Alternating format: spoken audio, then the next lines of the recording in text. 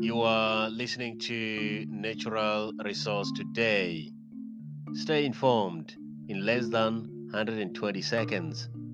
For the full text version of the following story, go to blog.frontiersin.org.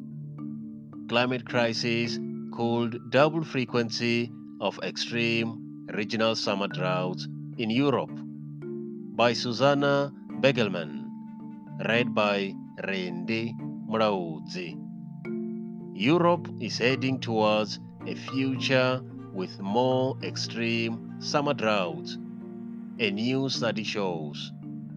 In the long-term future, from 2080 to 2099, regions like the Alps, France, the Mediterranean, and the Iberian Peninsula could see an increase in extreme summer droughts by more than 50%.